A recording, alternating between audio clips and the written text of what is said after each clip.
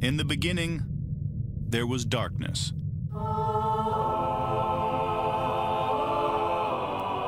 Then, there was Paul Brown. Paul Brown transformed the game. Hello, Paul Brown here. Welcome to the first ever International Browns podcast. London calling to the faraway towns. Now war is declared and battle come down. Good morning, Colorado. We are 50 states, 50 Browns fans, 50 weeks. And I'm not here with the president. I'm here with the VP. I'm here with Clifford. How are you, sir? I'm great, Paul. How the heck are you this afternoon? Or I should say, it's late evening there, isn't it? Yeah, it's 10 o'clock in France at the moment. And I want to say thank you so much for your time. This has happened within a few hours, so thank you very much for your time. It's my pleasure, Paul. And obviously my English humour. Let's give the president of the Mile High backers a shout out. Oh, Tony Schott is our president. He's been our president since the very early 90s. Just happens that I was in a better opportunity to work with this today, and I'm really glad to be here, Paul. I enjoy everything that you do. All right, awesome. Thank you very much. And tell us a little bit more about the Mile High Club. The Mile High Browns backers have been in existence since the mid-'80s. Wow. It was a club started by Terry and Sheila Akers back in the mid-'80s. They put a big old dish in their backyard, and they put a personal ad in a defunct newspaper here in Denver, Rocky Mountain News, and 35 people answered it. I think one of the reasons that they wanted to attract Browns fans, they're originally from the Cleveland area, was probably to pay off that dish that they put up. And so for the first couple of years in the mid-'80s, 85, 86, I believe, people went to their home. And then after that, they started going out to a local watering holes that we had for as long as we possibly could hold on to. And for a long time, it was very difficult. Taking NFL away for 1 second, is there any link between Cleveland and Denver at all? Taking away the NFL, a lot of people move here from Cleveland. Is there a reason why? That would be the only link that that I could think of. But yeah. And why? Yeah. The weather. Yeah. The weather is the weather is so much nicer. We have 4 seasons in Colorado. Everybody thinks we're a Swiss. The city itself is a Swiss village. Ooh. And it snows all the time and stuff. That's not the case. We're a huge metropolitan area where we can see 60, 70 degrees in December. We can see 0 very easily. But overall, the sun shines here 300 days a year. And I think that's what draws us a lot of people to this city from wherever in the country. And as a skier, and I'm in France at the moment, how far away from the slopes? You can be on a ski slope from where I'm at on the southeast side of the metro area. You can be on a ski slope in probably about an hour and 15 minutes. Okay, excellent. Is it a glacier or is it seasonal? It's a seasonal, and our season in Denver lasts from in the mountains lasts basically from Halloween until this year. Most of the slopes are staying open till the 1st of June because we've had so much snow in the mountains this year. Awesome. Okay, let's go back into NFL mode. We need to know when the fixtures are, don't we? It's like 2 more weeks away, and then we can start planning the Denver Browns game. We can't wait for that announcement. In fact, the Mile High Browns backers are getting together on that, on that brief announcement that they make usually on the NFL Network. We're getting together as a group, and we're hoping for a mid-October situation as compared to last year where it was at the end of the season. Having at the end of the season, we still had a great, beautiful day that day. We had almost 60 degrees weather, cloud cover skies. So, but again, we're hoping for a mid-October situation. It's the most beautiful time of the year here in Denver about that time. Yeah, it's one that I've penciled in that I may be able to financially do. There's direct flights from London to Denver. So fingers crossed the prices are low in April and I can get a direct flight booked. But tell us more about the backers. Do you meet up every single Sunday? We meet up every single Sunday, and we've been doing it for, since the mid-'80s and stuff. For a number of years, from around 90 or 91, we met at a place called The Retreat, a very small local bar that kind of reminded you of a bar back in Cleveland.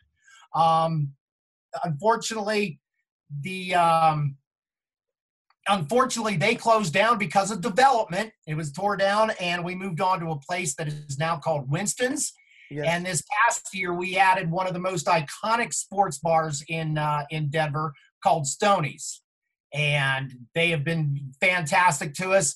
And now we have 2 viewing locations with the potential of the way things are blowing up, many more in the future.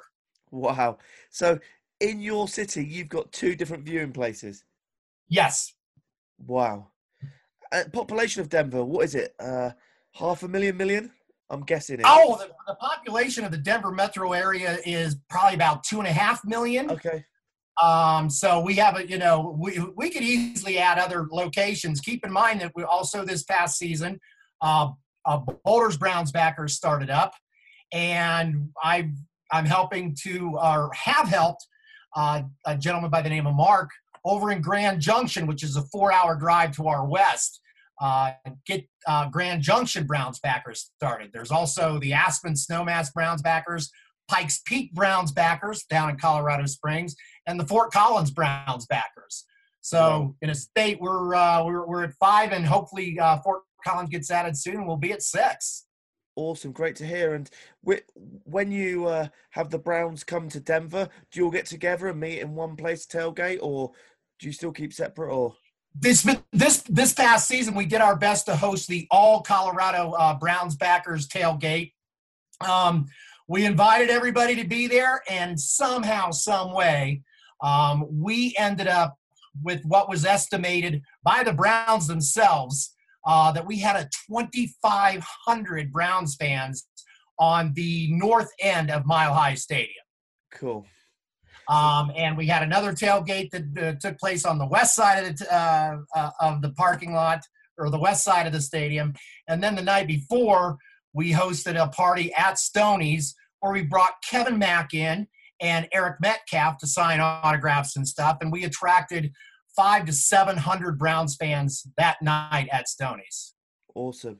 With them 2, Jesus, you pull a big crowd in with them 2 big legend names. Yes. All right, excellent. And tell us a little bit more about yourself. Why are you a Browns fan? Gosh, that goes back to when, my father, he told me stories when I was 5 and 6 years old of this brand new team in the All-American Football Conference that he latched onto when he would have been about 14 years old. And it just snowballed from there. It's ironic, though, that I did not see my first game. I grew up in Dayton, Ohio. Yes. I didn't see my first Browns game in Denver or in Cleveland until I moved to Denver and went back for a game. I had seen them play in Cincinnati a couple of times, but I'd never seen them in Cleveland until I moved to Denver. Just, one of those things, there's so many Browns fans everywhere in the country, and there's no exception where I'm from, Dayton, Ohio. Yeah, we are the number 1 global fan group in all sports, I believe. Are we at number 1 now? I remember reading years ago Manchester United was number 1, but and we were number 2. But it wouldn't shock me if we've gotten a number 1 at this point. I think we've got the most different amount of groups or backers anywhere in the world, which makes us number 1. Exactly. Yeah, and Clifford, this is not a soccer show. Can you stop talking about Manchester United, please? I can tell you some other soccer stories too, Paul. I did some research on you, and you're actually a big fan of the U.S. soccer team, if I'm correct. Yes, I am a huge fan of the U.S. soccer team. And in fact, I'll have to admit, because I've never seen a major Browns win. Well, I did see them win the AFC Central one of the greatest sporting events I've ever been to was when the United States beat Trinidad and Tobago here in Denver during the World Cup qualifying process. Unfortunately, we lost them in the last game and didn't qualify. So, excellent. And would you travel to see the USA play in the World Cup in the future? I'm waiting for 2026. I have no desire to go to Russia, had no desire. And so I guess that was cool. And certainly no desire to go to Qatar for a World Cup. Yeah. And if I'm correct, 2026 is in the USA, yeah? Yes, it is. And is Cleveland going to be a city or no? Cleveland is hosting the U.S. men's national team this coming June 22nd when the U.S. men's national team plays in the Gold Cup, which is CONCACAF's, our championship here on this side of the world. Okay, cool. You never know. I could be in Cleveland at that time and go and watch a soccer match. How ironic that is. There you go. Awesome. And tell us, this is a big, tough question, okay? At the moment, it's 1-1, and that's Ohio and Chicago area. I don't want to say it wrong on the show. So. Colorado. Yeah. Now, here's the question for you. No, sorry. Chicago and Virginia are 1-1 in the question, which is, which state do you prefer the food in, Ohio or Colorado? I'm going to have to go with Colorado because personally, I've been here for 33 years, and the different ethnic foods that I've been introduced to in Colorado is compared to, granted, that was 33 years ago in Ohio, but the ethnic food that I've been introduced to here in Colorado just blows anything out that I experienced in Ohio. So tell us, I land in Denver. Where would be the first place you'd take me to show off Colorado food? Wow. Even though I've never eaten there, one of the most iconic restaurants in this town is called the Buckhorn Exchange. Okay. It's been open since probably, the early 1900s. And my understanding is they have rattlesnake on the menu, along with the best steak that you can find in town. Rattlesnake. Rattlesnake, yes. Do I get to eat the snake, or is that a term for a steak?